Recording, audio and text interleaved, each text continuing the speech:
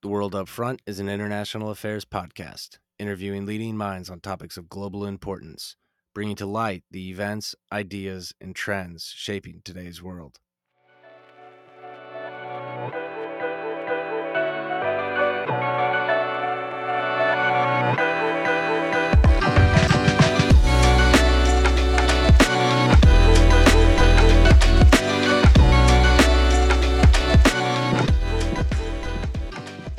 I'm your host, Alex Bentley.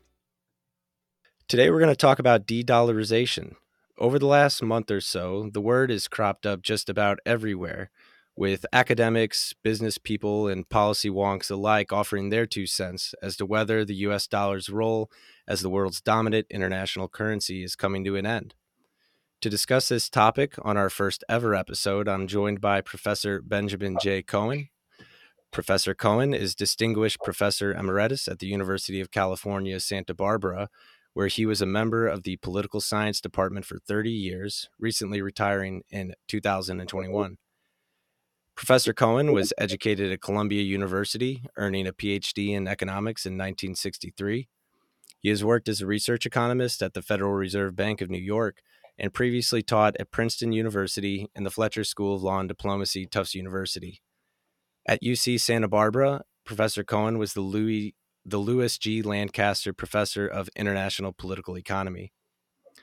In addition, he has been a visiting professor at Harvard University, University College London, and the Institute of Political Study, otherwise known as Sciences Po, in Paris. Professor Cohen has won numerous awards, and in 2000 was named Distinguished Scholar of the Year by the International Political Economy section of the International Studies Association. A specialist in the political economy of international money and finance, he is the author of 18 books, including most recently Rethinking International Political Economy. In 2021, he published a memoir of his 6-decade career entitled Lucky Jerry, The Life of a Political Economist, which I can highly recommend. Professor Cohen, thank you for joining the World Upfront. It's a pleasure to be here. I look forward to our conversation. So let's get right into it. You're one of the foremost experts on the dollar. Do you mind just commenting a little bit on what de-dollarization means and why we're hearing about it right now in particular? De-dollarization, of course, is the negative of dollarization.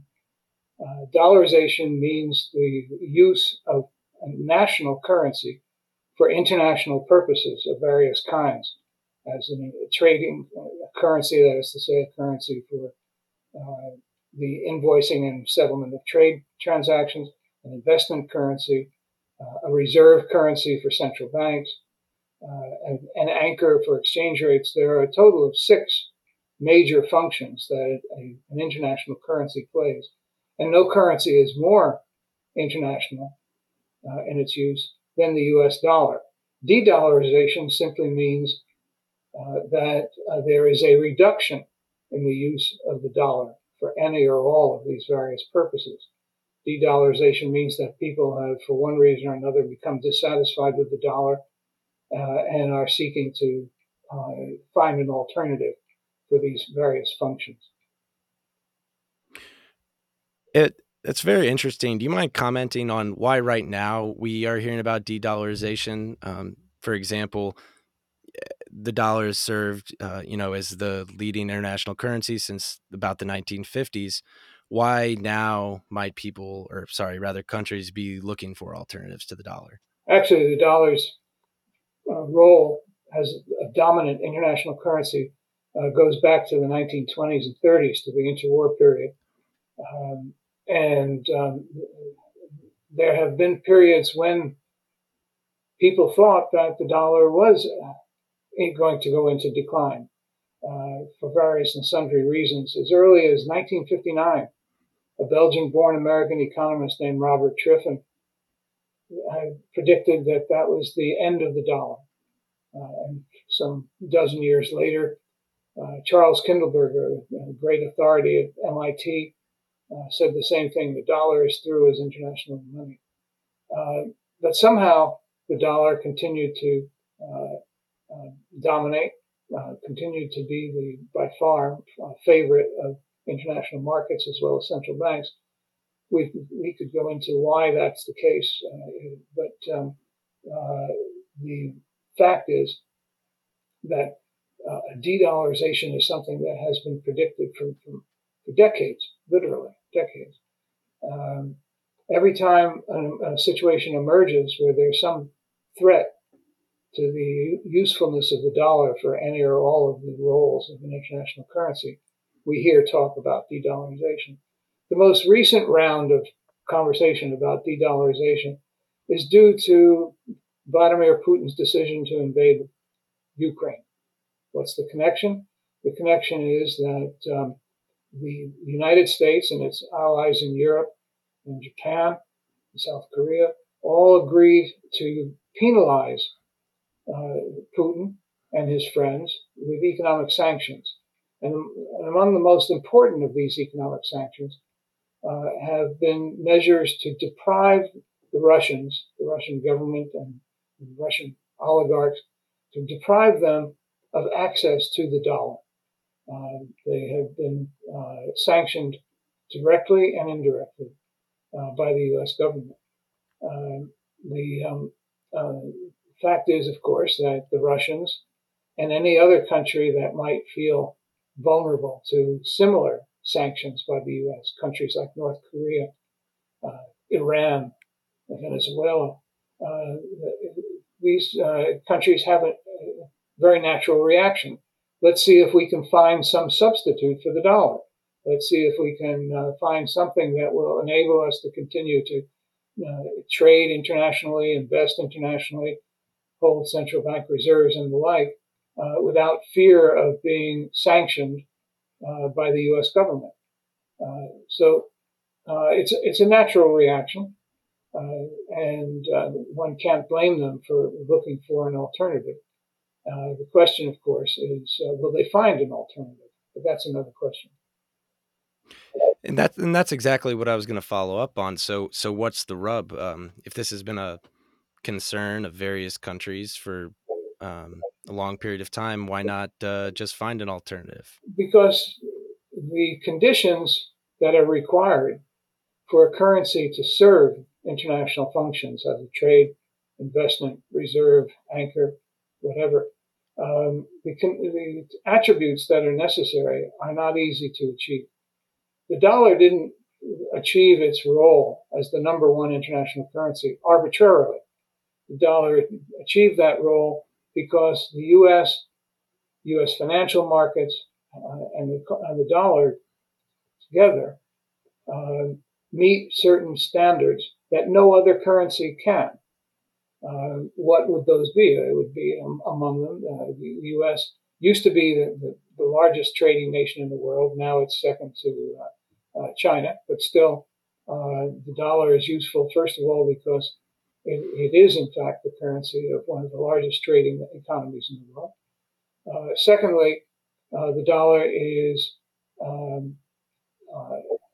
based on financial markets that are broader, deeper, more resilient than any other, the markets for any other currency in the world, by far. The U.S., when we talk about the U.S. dollar and foreign individuals or companies or central banks holding the dollar or using the dollar as an investment medium or a reserve currency, we're not talking about dollar bills. We're talking about assets denominated in dollars.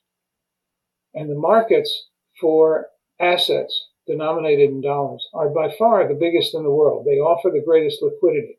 They offer the greatest depth, breadth, and resiliency. They offer something that no other country can, which is that they are completely available and easily bought and sold without fear of major loss of value. That's what we call liquidity. These characteristics are not easy to duplicate.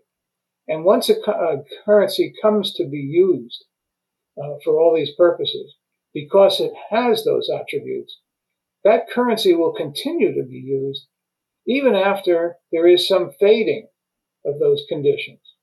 That's what happened with the pound sterling, for example. The pound sterling was the dominant currency of the 19th century. dominant until the First World War. During the interwar period, Britain's economy faltered. It began to fail to meet many of the criteria that are needed to make a currency attractive.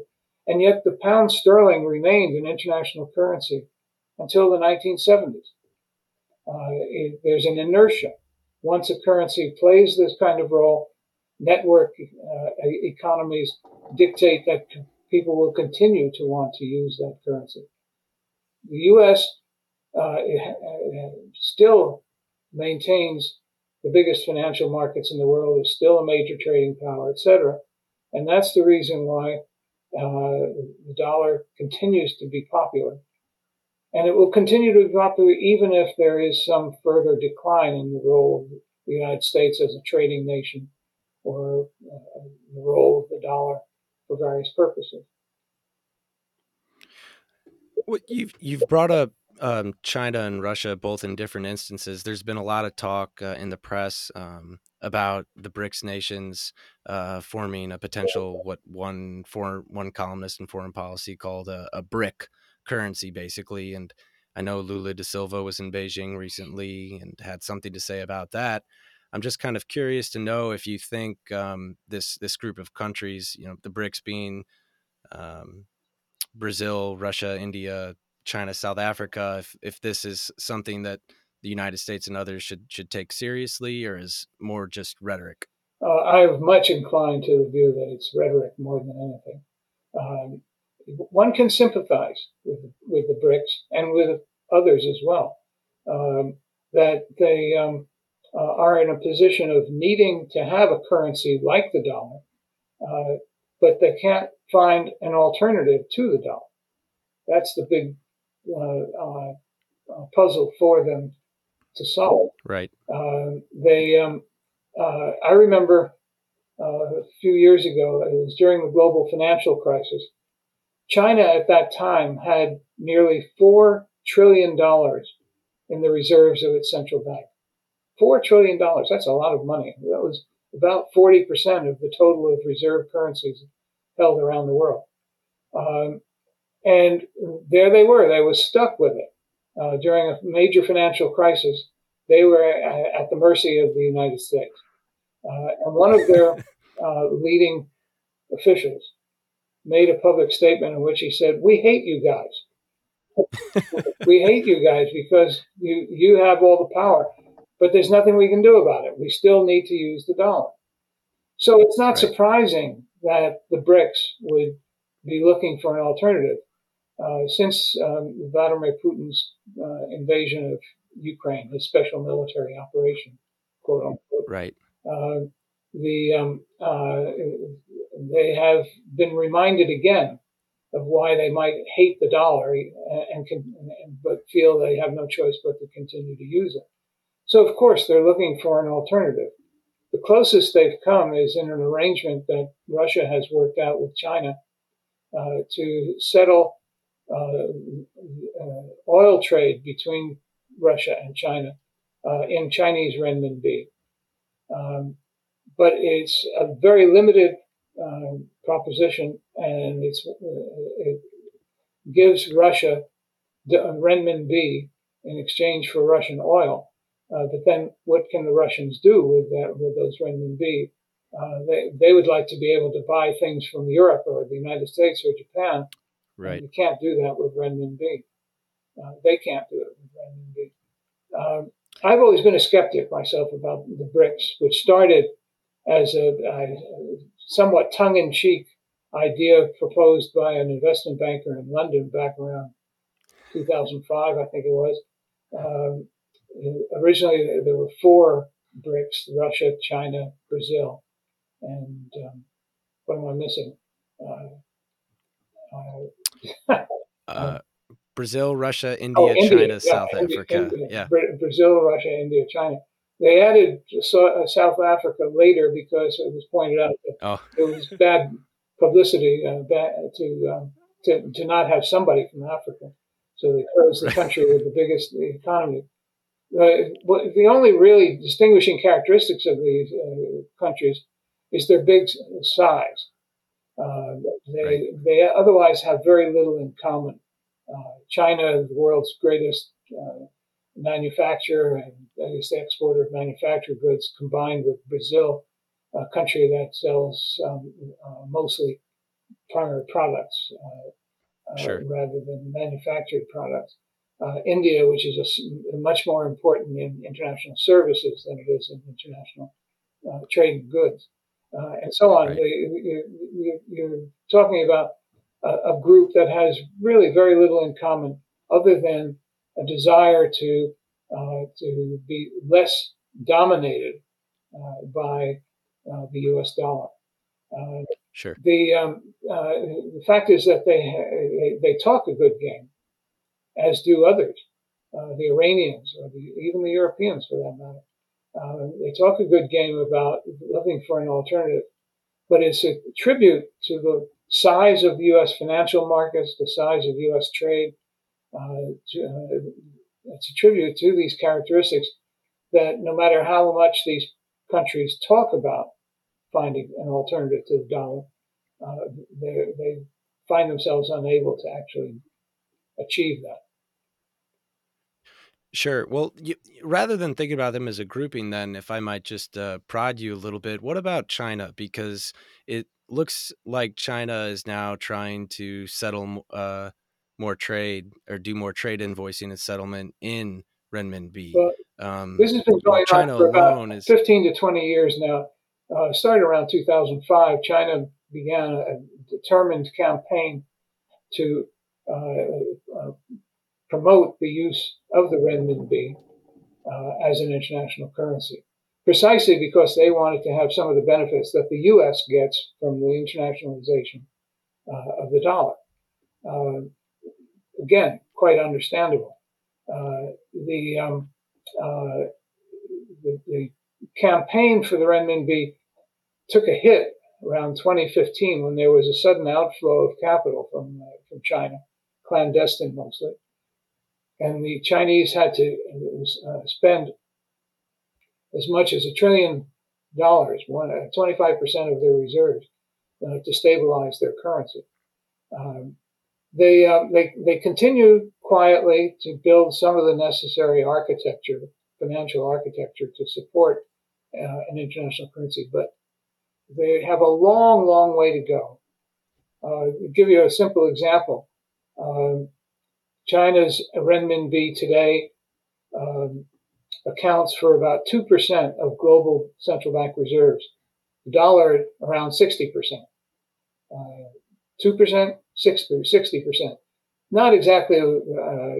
It's not exactly a situation where the renminbi poses a serious threat. The same is true in measures of exchange market use. It's about 60% to 2%. The renminbi is way back in the pack. The second most popular currency after the dollar is Europe's euro, and the euro um, accounts for something like 20% of reserves, when the U.S. dollar represents 60%. Um, the, um, right. the euro, when it was created, people thought might actually become the major challenger to the dollar, but it never happened. I wrote an article not too long ago that had the title "The One and a Half Currency System." That's about the relative size of the euro's share of international transactions relative to the dollar share of transactions. The big problem for China is a very simple. They have a dilemma. They know, everyone knows, that the renminbi will not become a major international currency until China is able to offer a capital market comparable to that of the market for the dollar, for Right. the dollar denominated assets, Right. and in particular, the large size of the U.S. Treasury market. Now, the, um, the Chinese are, they would like to be able to encourage growth of their markets. But it's not just a matter of development of their markets, it's also a matter of the opening of their markets. But they don't want to open their markets. They don't want to open their markets because if they do, and if they allow free movement of money in and out of the country, they will, to a degree, lose control of their financial sector. And Communist Party of China doesn't want to do that. Communist Party of Right. China uh, puts the highest possible priority on maintaining political and economic stability in China. They want to avoid volatility, uncertainty at all costs because they've read the history Right. books. They know that the history of China, over 2,000 years of history, China declines when there is instability and uncertainty, and the country begins to suffer as a result. They want to avoid that. How do they avoid that? By maintaining control over their financial markets, keeping their markets carefully closed so that money cannot easily flow in and out vis-a-vis the rest of the world. But they know that there's a price to be paid if they keep the markets closed in this way, and that is that it will slow down the development of the renminbi as an international currency. Okay. So as long as they continue to prize stability above all, they will continue to control their markets. And if they continue to control their markets, then there will be very little development of the renminbi as an international currency. So would you say then that they're very much playing a long game on this front? Oh, there's no question that it's true. Right. That is, in fact, how China has worked ever since the end of the Mao Zedong period. Right. And it was certainly the philosophy of Deng Xiaoping, Right. who talked about crossing the river cautiously by feeling for the Yes. stones, etc. Yes. Um, but long can be very long. Right. Right. And so this kind of gets into one final question on this topic, and then I hope to turn a little bit to your most recent book on international political economy and the state of the field. But talking about long games, you've written recently in an article actually for the Fletcher Security Review that I was happy to work with you on, that the threat to the U.S. dollar is not so much a wolf at the door, but more about termites kind of in the woodwork in a slow decline. And given you're talking about China's long game, I'm kind of curious of your view now on the US dollar and its sort of long-term viability. Well, I still feel the same way. The dollar will remain the dominant currency, in my opinion. We're getting into prediction now, and my crystal ball is no clearer than anyone else's. But my best sense is that the dollar will continue to dominate, but given all the incentives that the Chinese and the other BRIC countries have, all the incentives that the Europeans have, and so on, to find an alternative to the dollar. Um, I have no doubt that over time, this will nibble away at the dominance of the dollar. And there will be a certain amount of improvement in the use of the euro, a certain amount of improvement in the use of the renminbi, and so on and so on. And so I have the picture that I have in mind is one where the dollar's dominance is sustained, but slowly declines. Uh, Now, I'm not a young man, so it's easy for me to say that's the scenario that I envision for the rest of my life. But you're going to live a little longer than I am, so I'm reluctant Let's to make any predictions about what life is going to be like by the time you get to be my age. if I could make it that long, I would be very, very proud of myself, I have to say. Um that's great. Okay, so then, and I should have probably mentioned this in the intro, turning to your most recent book, which I think is really interesting, and hopefully we can talk a little bit about that book, and maybe, I know one portion of the book is discusses the relation relationship between IPE and or otherwise international political economy, otherwise known as IPE, as an academic field to policy making. And so the book is called Rethinking International Political Economy. And you recently retired. You were in the academy for 50 plus years. Why did you write this book now? And if you don't mind me asking, what are some of your concerns with the field of IPE? Maybe if you could briefly even just say for listeners what IPE is. Yeah. Yeah. Well, for the benefit of those listening in who aren't familiar with trends in the academic world, international political economy, or for short IPE, or what some in Europe would prefer to call GPE, global political economy. It's really the same thing. IPE or GPE represent an academic field of study that tries to combine the insights of the discipline of international economics and the discipline of international relations or international politics. Until the 1960s, these were treated as two very different disciplines, international economics, international politics. Specialists in one had very little to say to specialists in the other. Until the 1960s, when a generation of scholars, I was privileged to be included, began to experiment with attempts to merge the two into what we came to call IPE or GPE. The field took off and has become a well-established field in the academic world now. The field of IPE that combines the insights of those two disciplines. A few years ago, when I was first beginning to think about retirement, I realized that my generation, the first generation of the new field, the modern field of IPE, my generation was beginning to leave the field.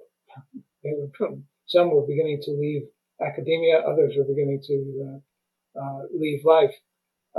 And it seemed to me that somebody ought to do a study, to sit down and think about, reflect upon the birth of the field, the development of the field, have something to say about where it might be going.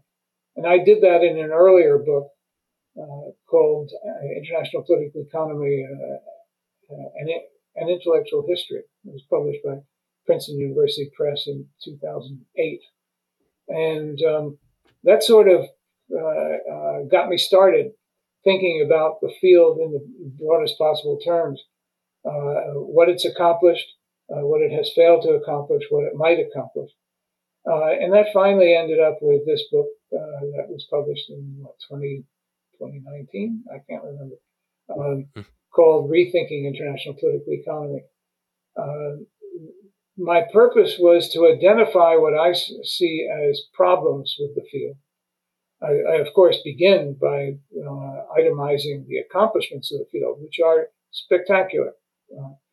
To take two disciplines like international economics and international politics and forge a union or a merger of the two, and to achieve to the point where we now have journals dedicated to the subject, academic positions dedicated to the subject, conferences and workshops dedicated to the subject, and so on. It's an enormous accomplishment. And we've learned a great deal about how the world works. But there are problems with the way the field has developed. And it seemed to me that I was in a position to be able to make some suggestions about what those problems are and what could be done about them.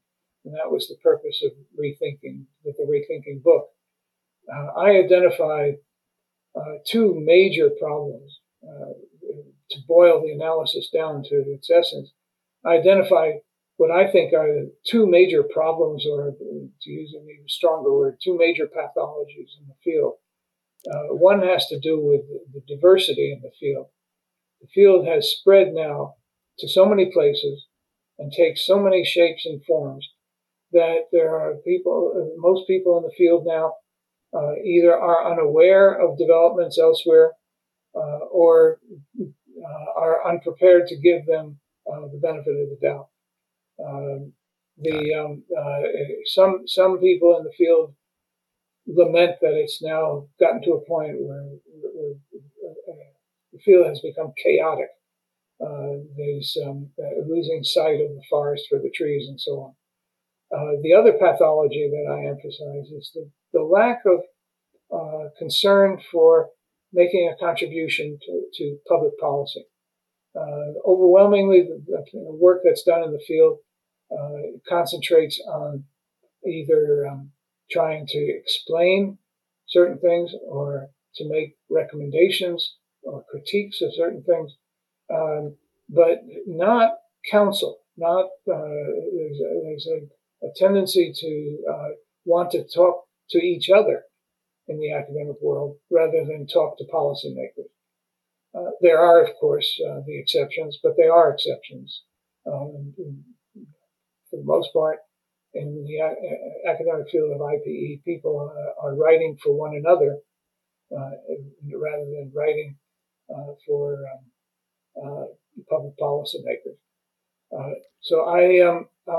I went through an analysis in which I suggested why we have these two pathologies, and then I suggest some measures that might be taken to alleviate these pathologies.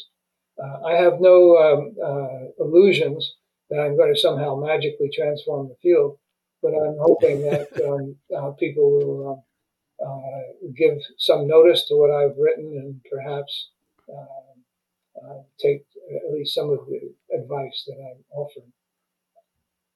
Well, I think it's good advice, and we used to joke that there was no politics in political science, which I think Yeah, gets a little bit to the point about the relationship with policy. So, for those out there interested in IPE, and I mean it's true. You mentioned the original group in the '60s and '70s. If you go back to some of the work that was done at that time, whether it was Bob Cohen or Bob Gilpin.